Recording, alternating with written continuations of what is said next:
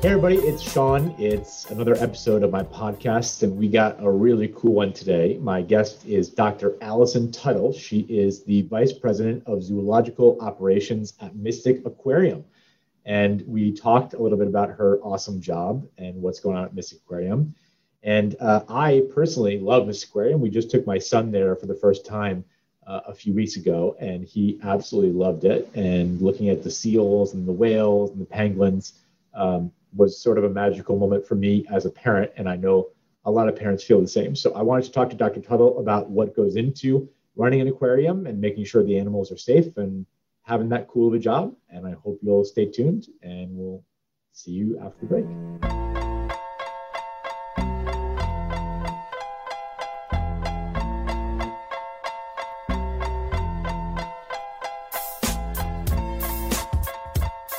So my guest today is a very special one. It's Dr. Allison Tuttle. She is the Senior Vice President of Zoological Operations at Mystic Aquarium. Dr. Allison, welcome. Thank you so much for having me on the podcast today.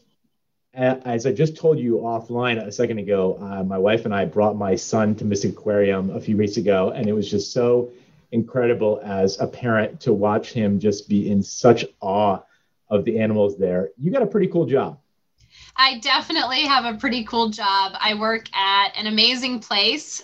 We have 5,000 different animals that are here as ambassadors to inspire all of our guests the way your son was inspired. And certainly one of the most exciting parts of working at Mystic Aquarium is watching the wonder on people's faces as they see close up these beautiful animals. I bet. So I want to talk about the aquarium, but I want to talk about you for a second. Tell me how you got into zoology. What was your journey into that path?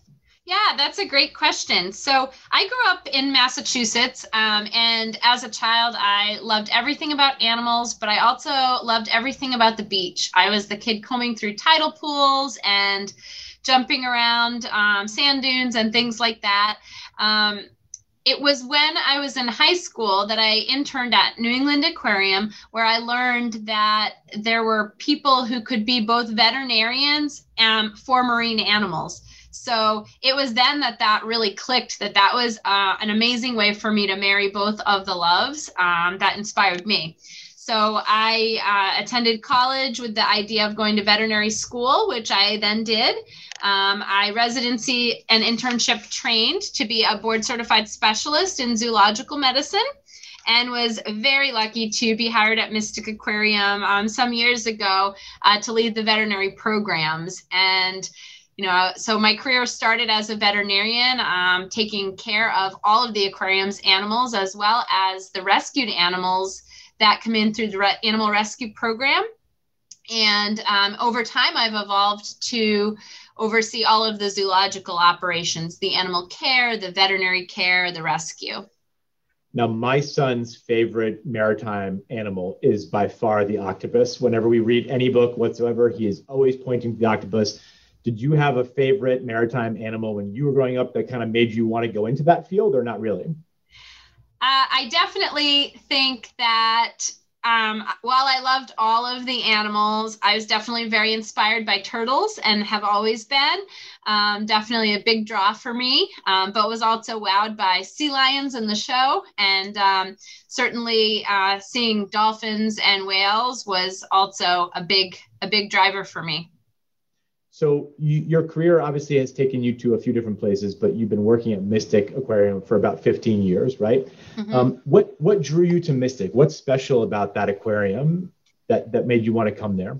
Where do I start? Mystic Aquarium is such a special place. So we are an amazing facility with a mission on conservation, education, and research. So not only do we wow and inspire guests where they can have a great time with their family, but we're really making a difference every single day with all of the work that we do.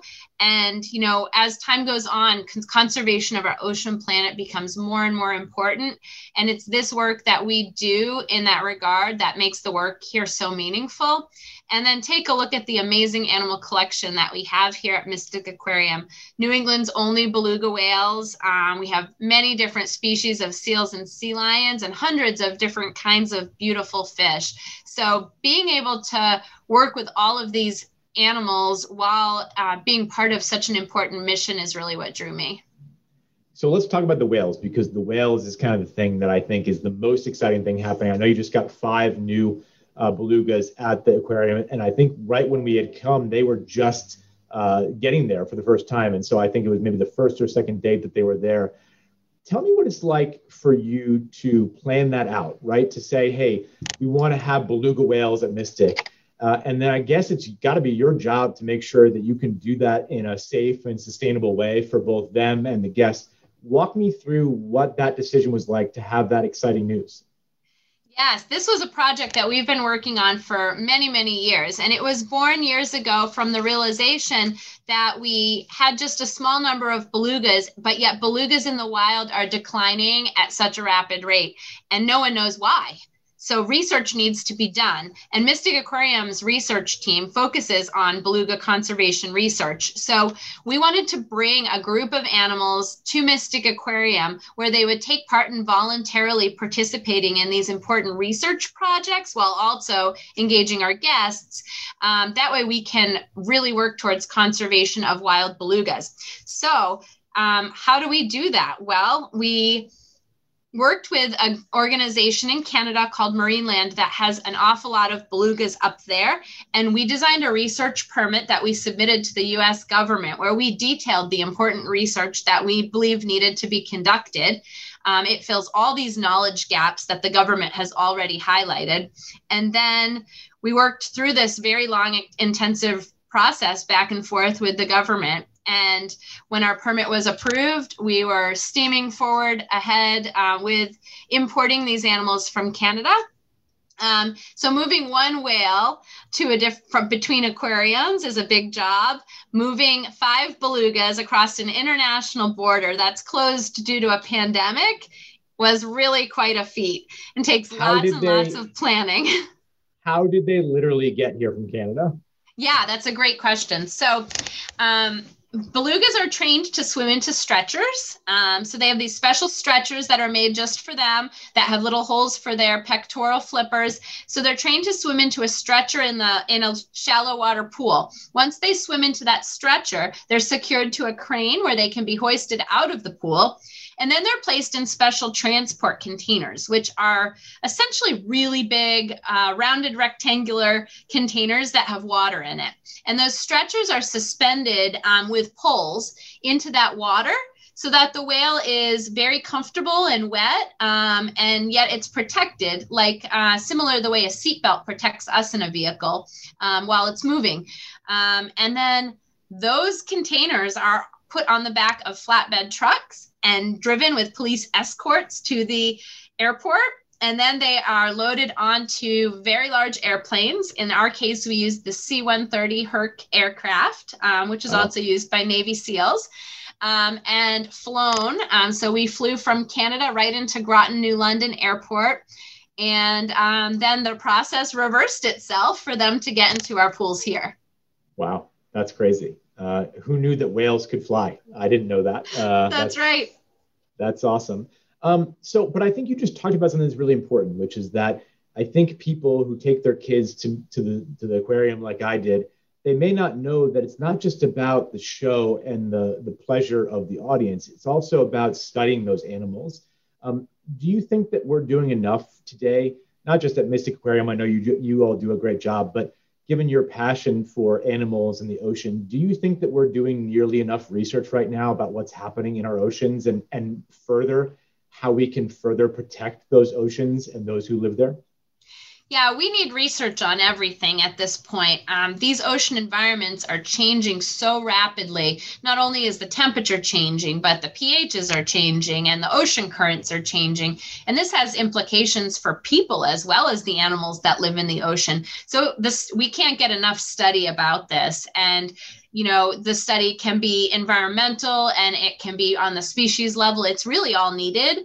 And I think all of that together with making everyday citizens that maybe aren't conducting their own research aware of the issues and figuring out how to engage people in what things they can each do to make a difference. Because, when you talk about these conservation challenges, it can be very overwhelming. Like sometimes people are like, gosh, it's such a big problem. What could I do? But there are special things that every individual person can do to reduce their carbon footprint, to eat sustainable seafood, even just visiting an aquarium like Mystic Aquarium, where our work focuses on research and conservation supports that work. So it's really something that everyone can get involved with, whether you're a researcher or not.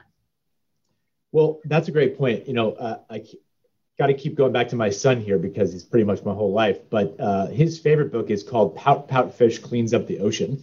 I'm not sure if you've ever read that one. It's a really smash hit. But Pout Pout is talking about how there's a problem that needs solving. We don't know what to do. I'm going to go find some answers. Would you like to join me too?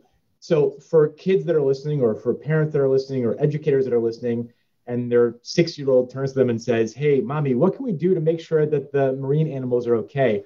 What can average people in Connecticut do to support the work that you're doing and be better citizens on behalf of the planet in that regard? That's a great question. And some of the really simple changes that people can make are avoiding the use of single-use plastics whenever they can. Plastics exist forever. They might get smaller over time and become microplastics, but they don't go away. So choosing to use a reusable water bottle, a reusable bag, makes a really big difference. It decreases the ocean pollution that's out there and is less for our planet to absorb. And then on the flip side, if you are going to use something like that, recycle, recycle, recycle. And when you're out and about, if you're at the beach and you see a piece of litter, pick it up and put it in the right place. That protects all sorts of sea animals. Yeah. So in terms of coming to visit the aquarium, so as I said, I took my son there, and the governor a few weeks ago announced a really cool initiative to give limited free admission to aquariums for children, or not just aquariums, but all museums. And unfortunately, Mystic is sold out, but there's still tickets available that people can come down and visit the aquarium any day, right? Absolutely. Yeah, we are on timed ticketing, so people are encouraged to make a reservation online to come and see us. But there is plenty of spots available, and we've got plenty to show them. So since you're the head of all zoology there, this is probably a hard question, but I have to ask you anyway. And you can't say beluga whales. What is your favorite animal that's there right now that you think people should be the most excited to come and see at the aquarium? And I can't say belugas. Wow. Can't say belugas, no.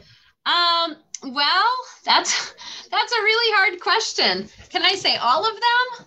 Well, let me ask you, I'll ask you a different way, because I can't make you pick between your children, because those animals are basically all your children. What is the thing that you think people are most excited to see besides the belugas? Is it the sea lions? Is it the penguins? What is it? Well, I will share that we're opening a brand new sea lion presentation this summer called Connecting with Conservation.